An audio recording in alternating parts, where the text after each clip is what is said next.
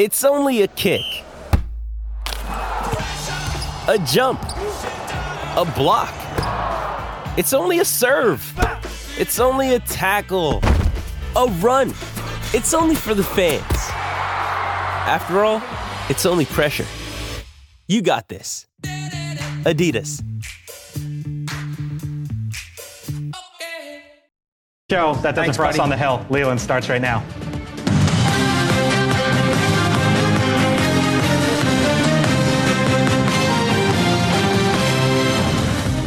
Tonight, technical foul. A girls' high school basketball coach says enough is enough and pulls his team off the court after a trans player injures 3 of his girls. Will common sense ever stop the madness? Do the math. The U.S. spends hundreds of millions of dollars trying to stop Houthi missile attacks, but it's not working. How China keeps winning in the Battle of the Red Sea. And what's a bribe? John Oliver offers Clarence Thomas $1 million to walk away from the Supreme Court. Just sign this contract, resign, and the money is all yours. This is not a joke.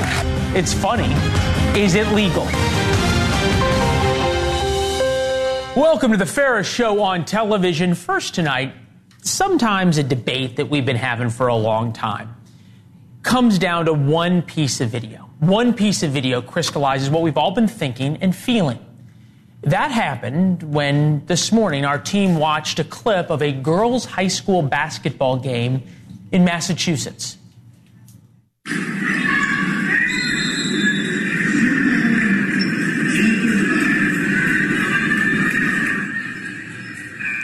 As you can see, there was a girl there on the ground withering in pain. This wasn't a state championship. It was a girls' basketball game.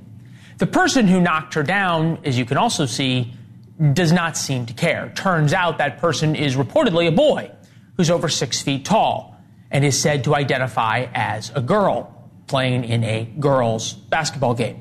And because of the rules in Massachusetts sports, this person gets to play on the girls' team. In this case, he injured 3 girls on the opposing team by halftime.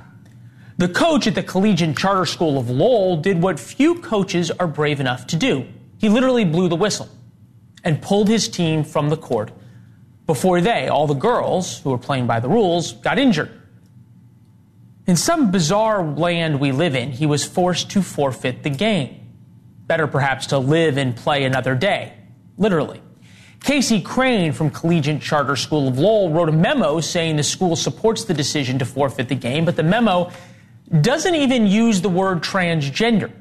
It doesn't mention why so many of the girls were injured, and it promises to ensure equity for all students. Equity is an important part of this story. The coach should get a write-up about having a profile in courage. Those are rare these days in education and worthy of being noted when they happen. As for the principal, well, her actions are par for the course. But that word in the principal's statement, equity, really stuck with us. It's a buzzword, right? And according to the dictionary, we'll put the definition back up on the screen, quality of being fair and impartial. And really, who can be against things that are fair? America's built on fairness. We talk about fairness every night here. Except this video showing boys playing on girls' teams is anything but fair. It's dangerous. This isn't about the suspected transgender kid. It really isn't. We should all have compassion for anybody who's going through such a difficult and confusing time as a teenager.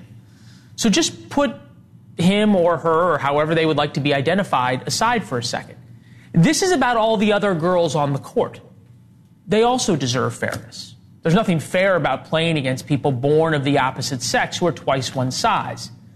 There's nothing fair about getting beat up on a basketball court where the referees live in fear of trans activists. There's nothing fair about a school where the coaches do the right thing only for the administrators to both sides their statement. Sylvia Hatchell is with us, former head basketball coach for the University of North Carolina Lady Tar Heels, the 5th most career wins in women's college basketball history.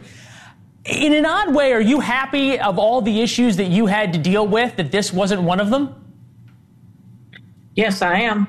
And I would like to pat the coach on the back for taking his team off and taking a stand. Because, playing against transgenders, it's not fair and it's not equal. It's not a level playing field. So the females should not have to play against transgenders. We're going to get to sort of the issues of where this is going in society in a minute. But one thing that's sort of bothered me from the beginning about this, especially when it's a physical sport, that there's so clearly a difference, right? Average male player, 6 feet, wingspan 5'6", vertical jump 28 inches. Average women's players 5'6", I think this is in high school, 5'2", and a 20-inch wingspan. There's no comparison here, and obviously we can see the video. This individual we're talking about is over 6 feet tall, clearly physically very different. Do you have any idea why young men want to compete against young girls? I don't get it. Well, maybe they can't be successful playing against guys, and so, they play against women, just like the swimmer did against Brittany Gaines, so I don't know, but it's just not fair and equal. In 72, I was a sophomore in college when Title IX was passed. Title IX was passed to make things fair and equal for females. And having to play against transgenders is not fair and it's not equal. If you just made this point, if you're 6'5", you're 6'5". I don't care if you've had an operation or you're taking hormones or what. You're still 6'5". And the wingspan, it's just not fair and it's not equal. It's disappointing that we're actually having to go through this and debate this. So, it does sometimes feel like you're arguing against the wind when you're sort of saying what you're saying, which is this not fair. Look, in the case of Leah Thomas, the swimmer who you're talking about, right, there's no chance of people getting hurt, right? It's not fair, perhaps, that someone can, some young man or some man beats a woman's swimmer and takes away what is rightfully their honor of being the fastest swimmer or something. But in this case, you actually are dealing with kids getting injured. You've seen a lot of changes in sports, and obviously when Title IX was passed, it was extraordinarily controversial. Where do you see this going now? What has to happen, you think, for this to actually change? Well, a lot of states have already made rulings, but it's probably going to end up in the Supreme Court. I would see that it going there. But you're talking about, why would a transgender want to play, a male transgender want to play against females? Well, maybe he's not that successful playing against men, and, he can feed his ego and be successful playing against females. So, but again, the injuries are there, and then also the opportunities for other women to be on that court and be playing, when the transgender is out there. But it's just, it's just crazy because it's not a level playing field on lots of levels. Yeah. It's interesting, actually, the polling on this has started to move, even among Democrats, because it is a political issue now. But there is a growing group, significantly growing group of people who are agreeing with you. Coach, it was great having you. Thank you. We're better for having heard your perspective on this. We appreciate it. Thank you. I've enjoyed it. Thank you, ma'am. President Biden is quite literally walking away now from questions about Israel.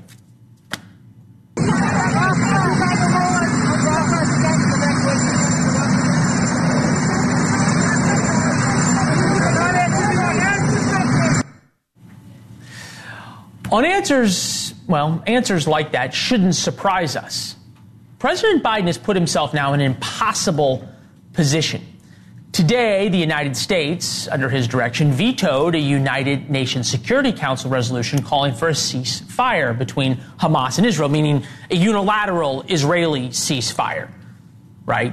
That means it's a huge victory for Hamas. But at the same time, President Biden's team wants a temporary ceasefire. It makes no sense. The lack of moral clarity is stunning. It makes no strategic sense in terms of how Israel is prosecuting this war.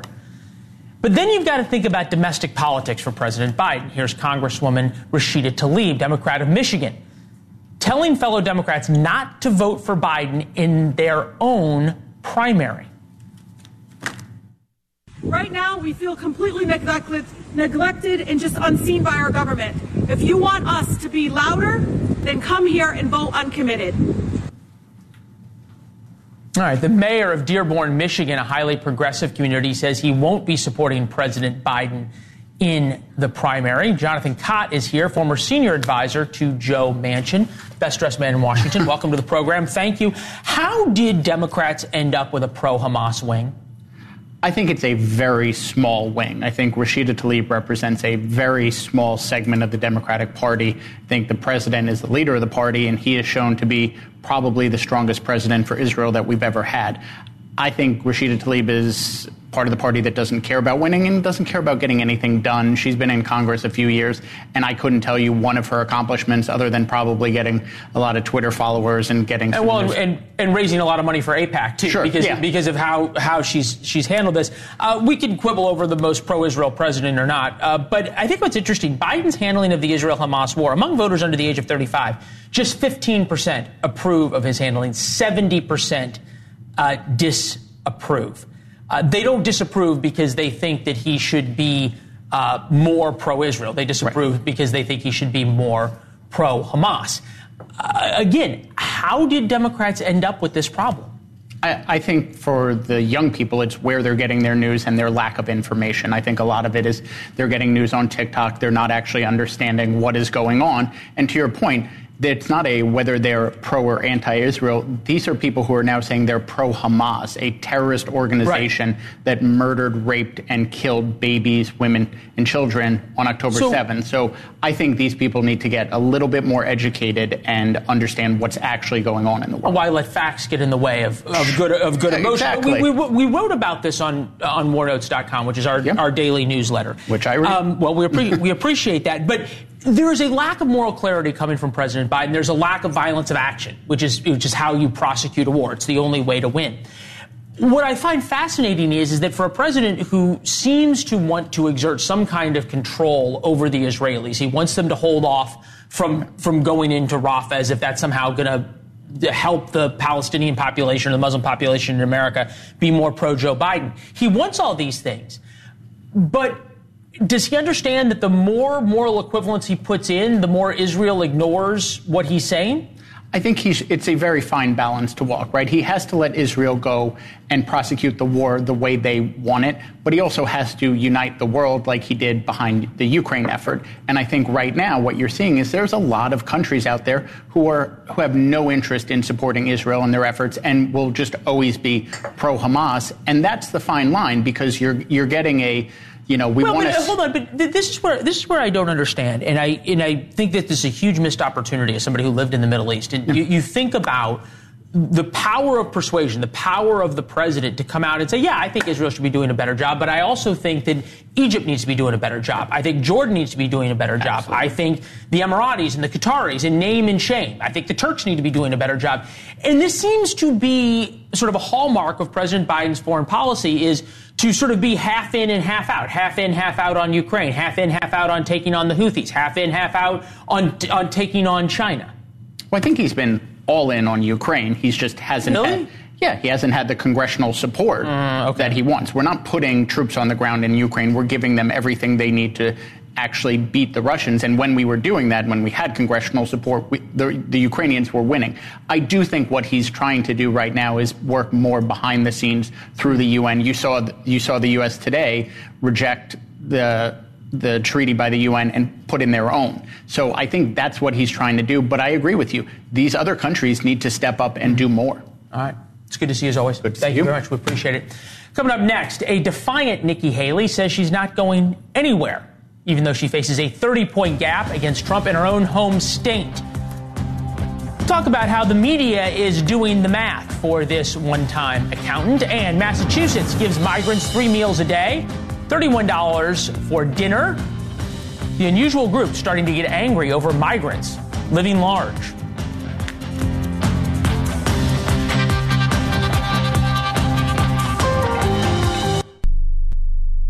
his karate lessons might not turn him into a black belt. Hi-ya! And even after band camp, he might not be the greatest musician. But with the 3% annual percentage yield you can earn on a PenFed premium online savings account, your goal of supporting his dreams... Thanks for everything, Mom and Dad. ...will always be worth it. Apply today at PenFed.org/savings. Federally insured by NCUA. $5 minimum to open account. To receive any advertised product, you must become a member of PenFed. PenFed's got great rates for everyone.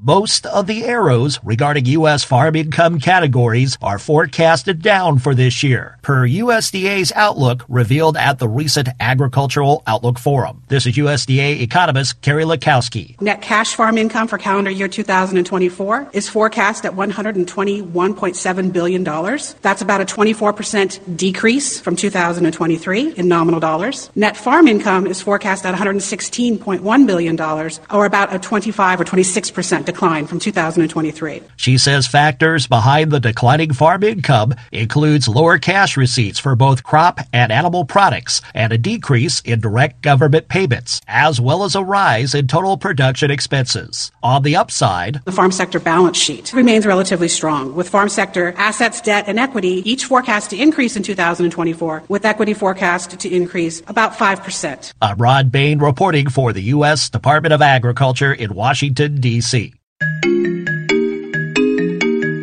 If I would have kept making only the minimum payments on my credit cards, my debt would have taken me 47 years to pay off.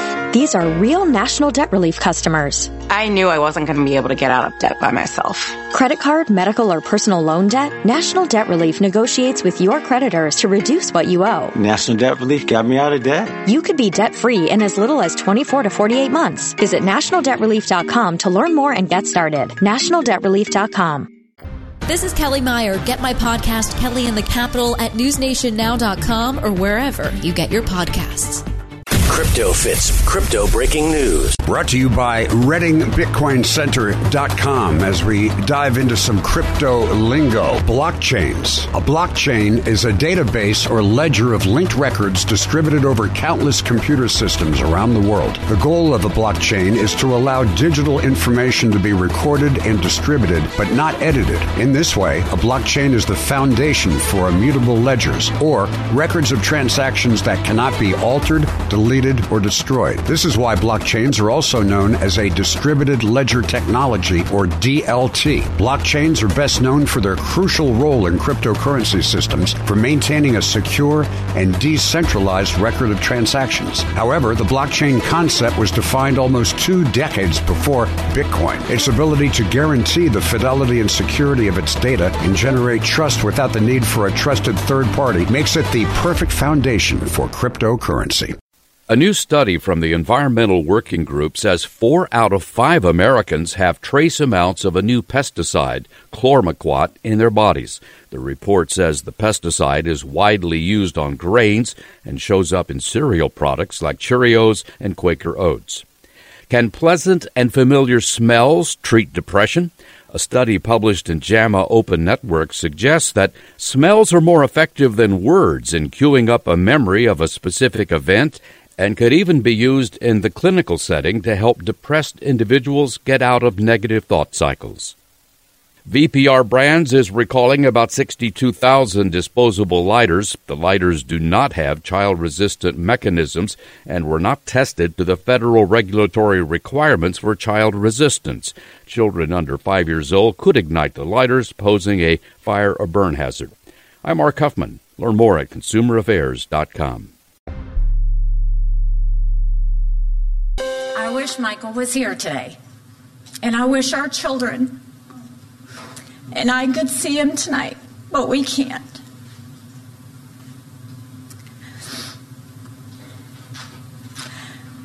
He's serving on the other side of the world, where conflict is the norm, where terrorists hide among the innocent. It's Nikki Haley.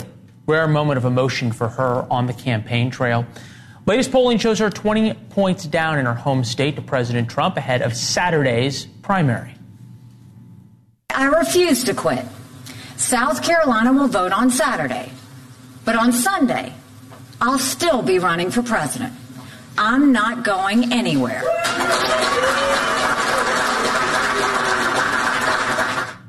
All right, News Nation contributor, founding editor of Mediaite, Colby Hall is here, also our On Balance resident philosopher. A lot to unpack here, and I had not yet seen the soundbite cut that way, and I reacted sort of as I was listening. Where's that Nikki Haley been for the past 8 months? Great question. It was an authentic moment, and it put in stark relief her difference from former President Trump. Like, she's never been emotional. She's a strong, powerful, successful woman. Good for her. But she got caught up in this, and the fact that Trump sort of made some hay in the fact that her husband is not on the campaign trail, suggesting nefarious things one can only imagine, when in fact he's serving the country, I believe, in Africa.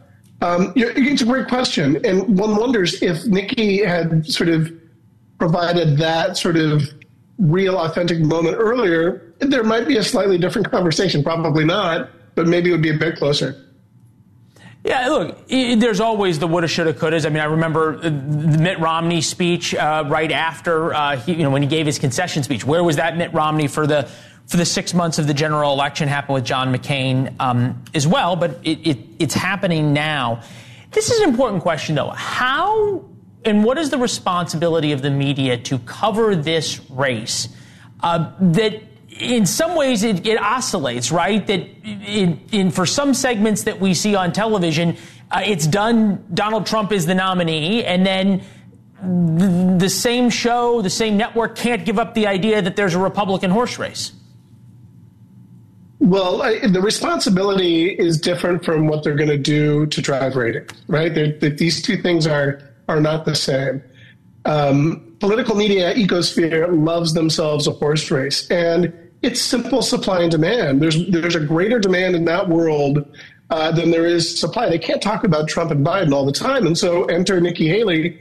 I think she's wise to stay in because the longer she stays in, the more airtime she gets, even if she's tilting the windmills. She doesn't really, I think, have much of a chance unless, of course, Trump gets charged criminally and can't serve or run for office, which seems unlikely. She's going to raise her stature. She's going to sell more books eventually. She's going to be on TV more. And, I think it's that the media loves a civil war within a party, especially the GOP.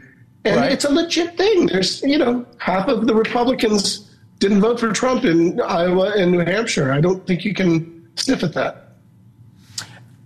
You listen to some commentators, you read some publications, I'm thinking about the Washington Post especially, that views Donald Trump as this existential threat to the country, right? That the Republican, the experiment will end if he is elected. So you would think to that end that they would be all in, as much as a newspaper should be within the bounds of ethical journalism that they sometimes stretch, for Nikki Haley. And yet there was a story that we saw. Haley's nearly all-white high school lacked lessons of racism, some say. The only thing I think you can conclude from that, and tell me if I'm wrong, is that the Washington Post doesn't really hate Donald Trump. They just hate all Republicans, and they'll find anything they can, no matter how absurd it is. Well, I will tell you that the thought leaders on sort of social media on the conservative side of the aisle echoed that same exact point. And it's part of this trope of like traditional mainstream outlets, whether it be the New York Times or LA Times, the Washington Post, finds, a Republican candidate and says, oh, they're negative, they did something bad, right? It was a different era. And, I think racial politics this isn't attacking what Nikki Haley did in high school. This isn't like saying, well, when she was running for student body president, she said X, Y, and Z. This is going back and looking at the high school curriculum of a high school with which, by the way, she was not a white student at this all-white high school, and saying, some say, I just don't get it. Well, it's kind of a smear. And there's this trend now where we judge things in the past by the politics of today. When I'm old enough to know that, yes, we learned about slavery, but we didn't get explicit lessons about racism. For better and worse, we sort of ignored it, but it was a different time. And so, if we had judged everything that had happened over the 60s, 70s, and 80s by our current sort of woke and politically correct standards today, everything fails, right? And I would argue that we're not any happier as a result, and that's a real, as a result, we'll mourn each other. I want to play this soundbite from Haley's speech. She called it the State of the Race speech that you picked up on. Take a listen. Despite being a de facto incumbent, Donald Trump lost 49% of the vote in Iowa. In New Hampshire, Trump lost 46% of the vote. That's not good. We're talking about almost half of our voters. What does it say about an incumbent who's losing nearly half of his party? It spells disaster in November. Is that part of this? And I'm wondering if we're starting to see sort of an insurance policy by some members of the media that they realize that if Haley is the nominee, as unlikely as that may be, Joe Biden gets shellacked. There's not even a race. And there's a little bit of fear in there, is like, yeah, we really like a horse race, and yes, we like beating up on Donald Trump, but if Haley's the nominee, we're in trouble. Well, I think she's far more electable for a ton of people that represent, the center left to the center right and everyone in between. She's not old, she's not a walking cadaver, and she's not a wannabe dictator to the caricatures.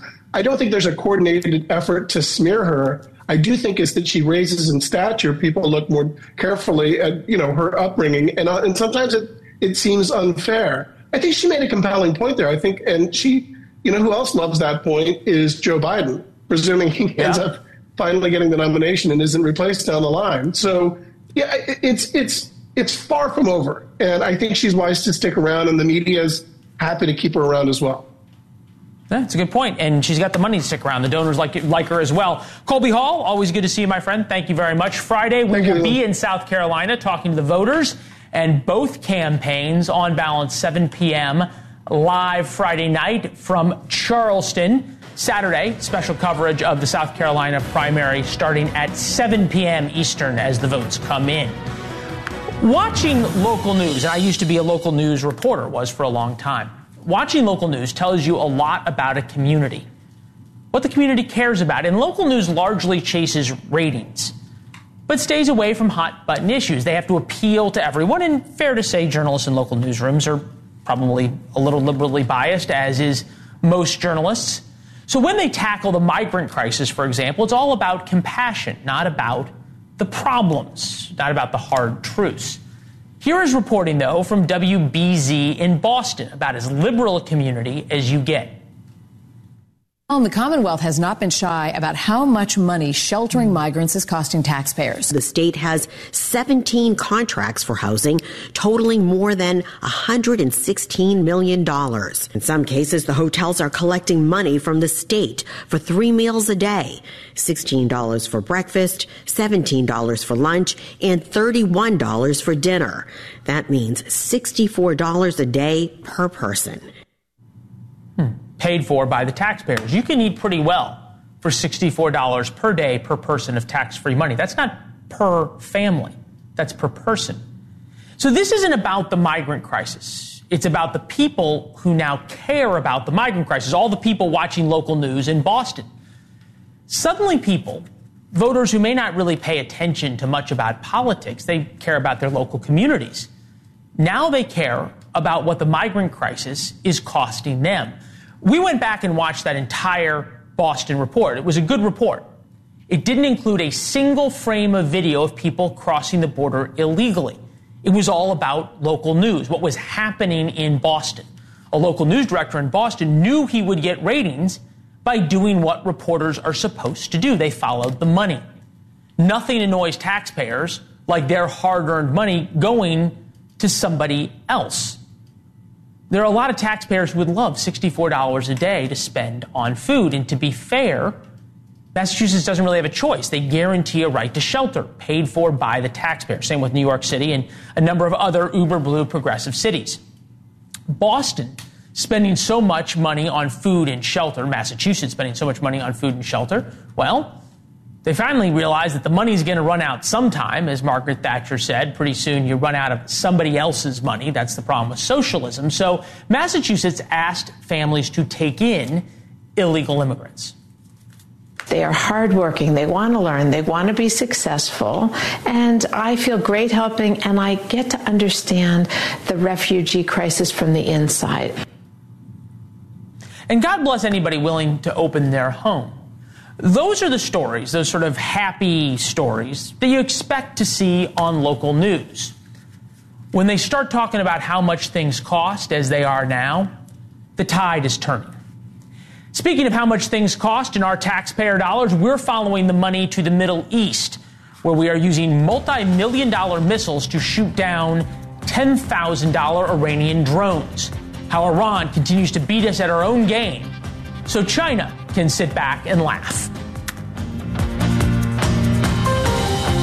Mom deserves the best, and there's no better place to shop for Mother's Day than Whole Foods Market. They're your destination for unbeatable savings, from premium gifts to show-stopping flowers and irresistible desserts. Start by saving 33% with Prime on all body care and candles. Then get a 15-stem bunch of tulips for just $9.99 each with Prime. Round out Mom's menu with festive rosé, irresistible berry chantilly cake, and more special treats. Come celebrate Mother's Day at Whole Foods Market. The past 48 hours have shown the deterrence attacks against the Houthis aren't working. That's the Iranian-backed group in Yemen. U.S. Central Command says U.S. warships have successfully stopped up to 17 attacks by the Houthis in the past 2 days. And despite U.S. attacks on Houthi positions in Yemen, they're firing off everything they've got: anti-ship ballistic missiles, surface-to-air missiles, dozens of drones. And for the first time, it appears the Houthis have struck a British tanker and might actually sink it. Sabrina Singh is here, Deputy Press Secretary for the DOD. Sabrina, it is nice to see you as always.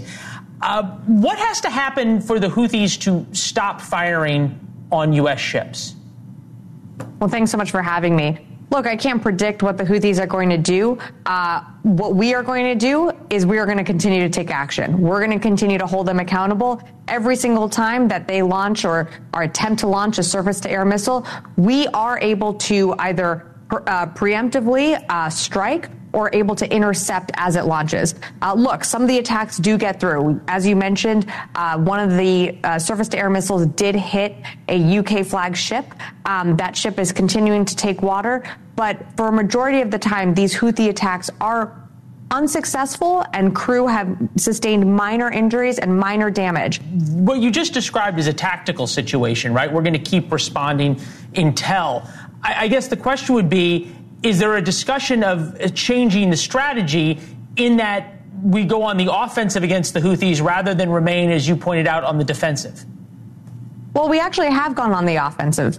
We've conducted coalition strikes with partners from other nations around the world, striking Houthi targets, and really done considerable damage to some of their launchers, some of the facilities where they store these weapons and these systems that they're using to launch at whether it's U.S. vessels or innocent commercial mariners that are transiting the Red Sea. Right. So you have seen us take these proactive steps. You've also seen us take dynamic strikes. That's something that I alluded to earlier. When we see some of these missiles getting ready to launch on rails, we immediately strike. So far, it looks like we've spent about $400 million in the surface-to-air missiles that are launched by the United States to intercept the Houthi drones. Some of these Houthi drones are $10,000 to $25,000. It doesn't take an economics degree to understand that that's good math for Iran and the Houthis, bad math for the United States in terms of cost. But we extend this out. How worried is the Pentagon about supply of these missiles vis-a-vis having to fight another war, say in China, against China or somewhere else, that the Houthis, at the behest of Iran and behest of the Chinese, are draining our supply? Absolutely. We are incurring costs.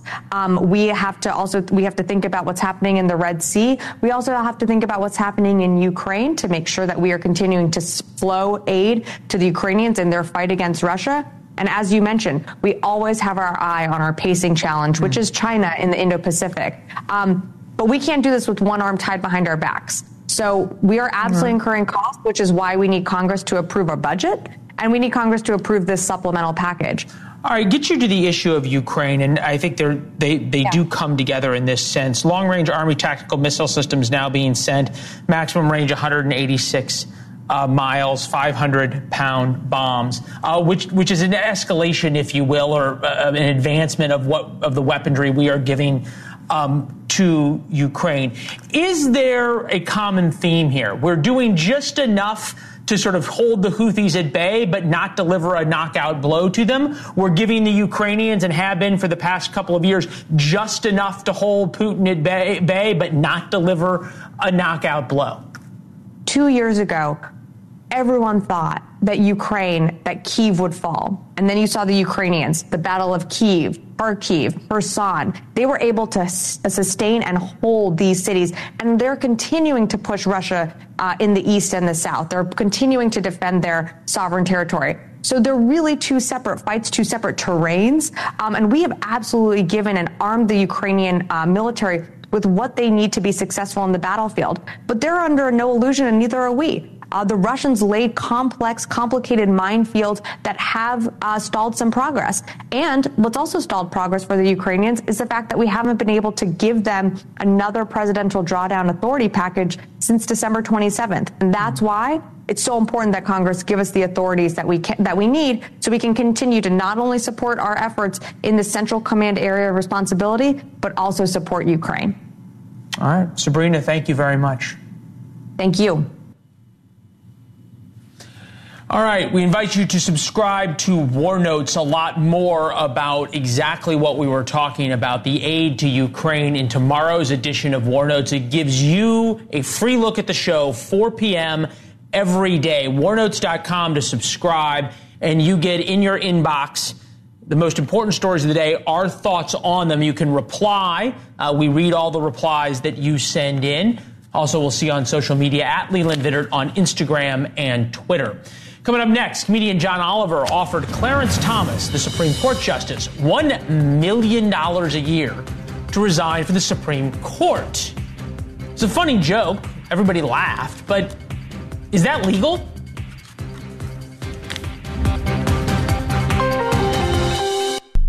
This episode is brought to you by Shopify. Whether you're selling a little or a lot, Shopify helps you do your thing, however you cha-ching. From the launch your online shop stage, all the way to the we just hit 1 million orders stage. No matter what stage you're in, Shopify's there to help you grow. Sign up for a $1 per month trial period at shopify.com/special offer, all lowercase.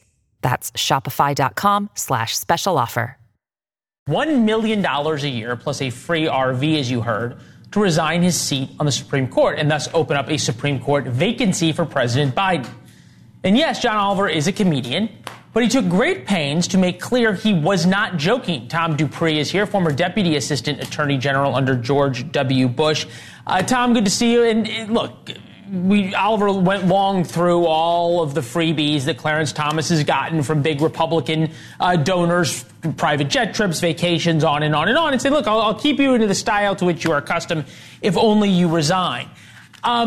I'm wondering if you sort of take this to the extreme, right? If we took a big Republican donor, let's just say the Koch brothers, and Donald Trump gets elected, hypothetically, and they offer Elena Kagan or Sonia Sotomayor $100 million to resign their Supreme Court seat so Trump could appoint a conservative justice, I'm not sure that would sit very well. I don't think that would get as many laughs as what John Oliver did. I think you're absolutely right. There's a double standard. I think this case probably falls within what I would call the unwritten liberal comedian's privilege, where you can do things that if someone else did it, it would wind up in a federal prosecution. But because he does it, people laugh and brush it aside. But it is a good question. Look, if he had offered Justice Thomas, $1 million to rule a particular way in a particular case, I strongly suspect he'd be en route to a federal prison camp at this moment. Okay, so really, how does this go? If you're the Justice Department, and you've been there, you've made these decisions, how does this conversation go? Because I don't think the DOJ wants people offering Supreme Court justices money either in joking or not joking. I completely agree with that. I think the way a Justice Department prosecutor would look at this is the first thing they'd do is figure out if they have a case based on the evidence that a federal statute was violated. And I think you could at least make a facially plausible case that when you offer a federal official to take an action such as resigning his federal commission, that could fall within, the ambit of the federal bribery statute. If you say, I'll pay you to do this action. However, I think a federal prosecutor would also say, is this the sort of case where I could actually get a jury to convict? That's a much tougher question. And I suspect that if John Oliver were prosecuted on this charge, he would probably say that he lacked corrupt intent, which is a requirement of proving and getting a conviction under the bribery statute. You basically have to have had an evil motive, a corrupt motive. You knew what you're doing was wrong. And his first line of defense here, Leland, would be, hey, I'm a comedian. I was joking. Right. No, I get that. And I think if he had not said what we're going to play, it would all make sense. Take a listen. We are prepared to offer you $1 million a year for the rest of your life if you simply agree to leave the Supreme Court immediately and never come back. It is that simple. Just sign this contract, resign, and the money is all yours. This is not a joke. If you watch our show, you know jokes aren't really our thing. This is real. So I guess the other thing is he's doing it in plain sight so everyone can see. So there's nothing hidden about this. I guess this goes, though, to this larger issue of the Supreme Court, right? And this is a court divided 6-3 that since 2000, a case you argued, Bush v. Gore, has seen its credibility in the public's eyes plummet and its legitimacy attacked. And I'm wondering how the court, even now, and now that people are openly joking about bribing justices to retire, how the court gets it back.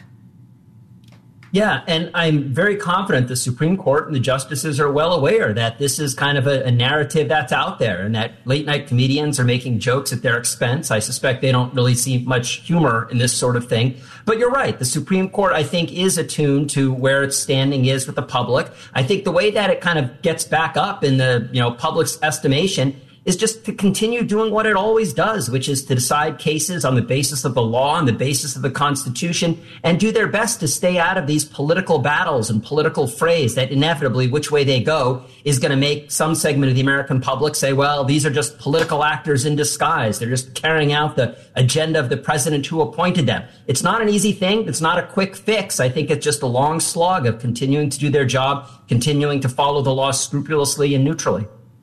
Yeah, I'm shocked to hear that you don't think Clarence Thomas is rolling over in laughter at John Oliver. But hey, stranger things have happened. Tom, it is good to see you as always, my friend. Thank you. We appreciate it. John Oliver needs a defense attorney.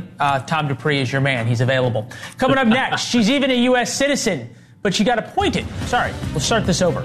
She's not a U.S. citizen, the woman you are looking at right now, but somehow she got appointed to San Francisco's Election Commission. How a Chinese citizen ended up on a U.S. election commission and what could possibly go wrong.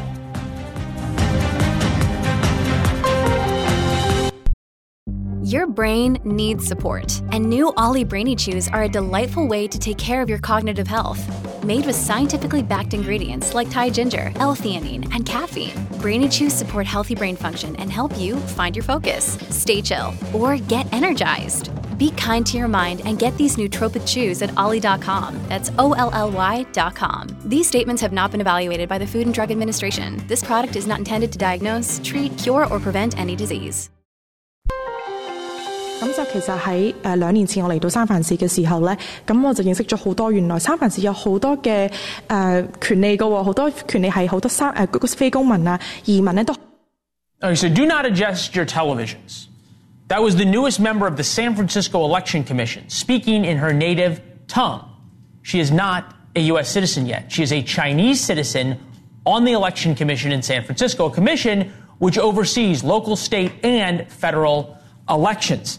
And with that, we bring in John Dennis, who's chair of the Republican Party in San Francisco. John, I thought you could help us understand this, because I went through just to understand that this wasn't sort of a ceremonial role or an advisory role.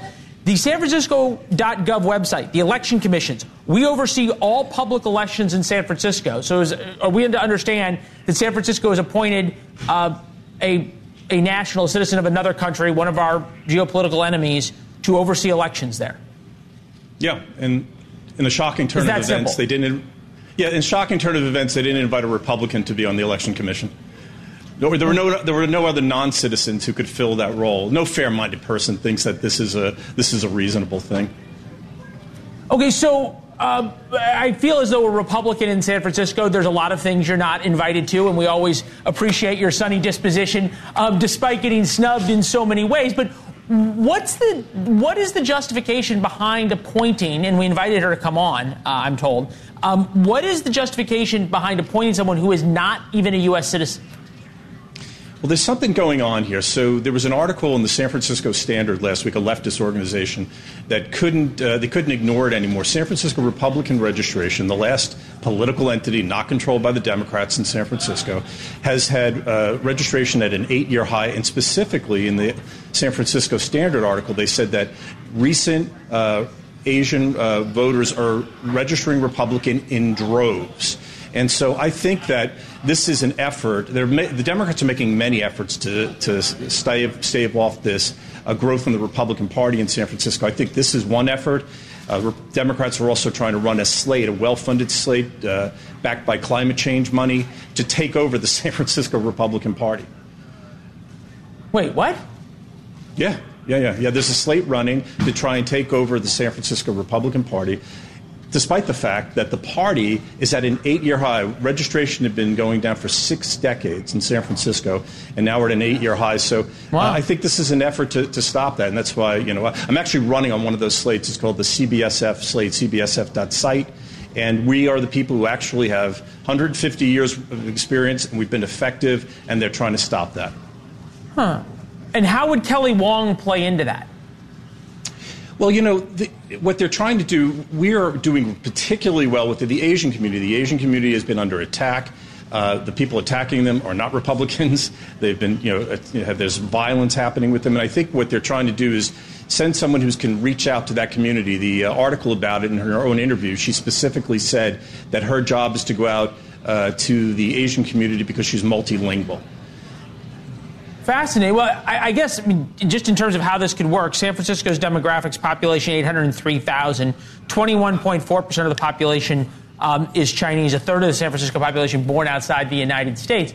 So in a weird way, could this backfire and help you out if she signs up a bunch of conservative Asians?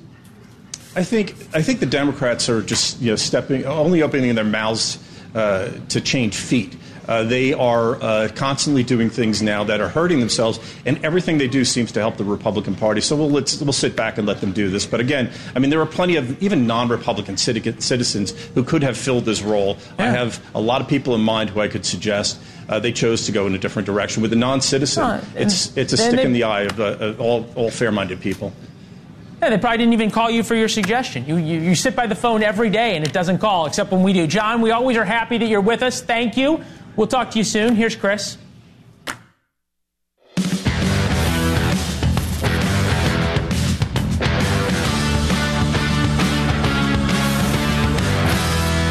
Hey, everybody, I'm Chris Cuomo. We have breaking news on our watch. Russia just arrested a young ballerina from Los Angeles.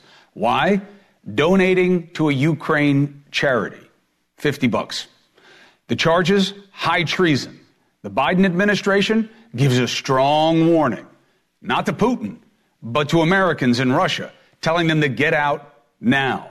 Trump says nothing.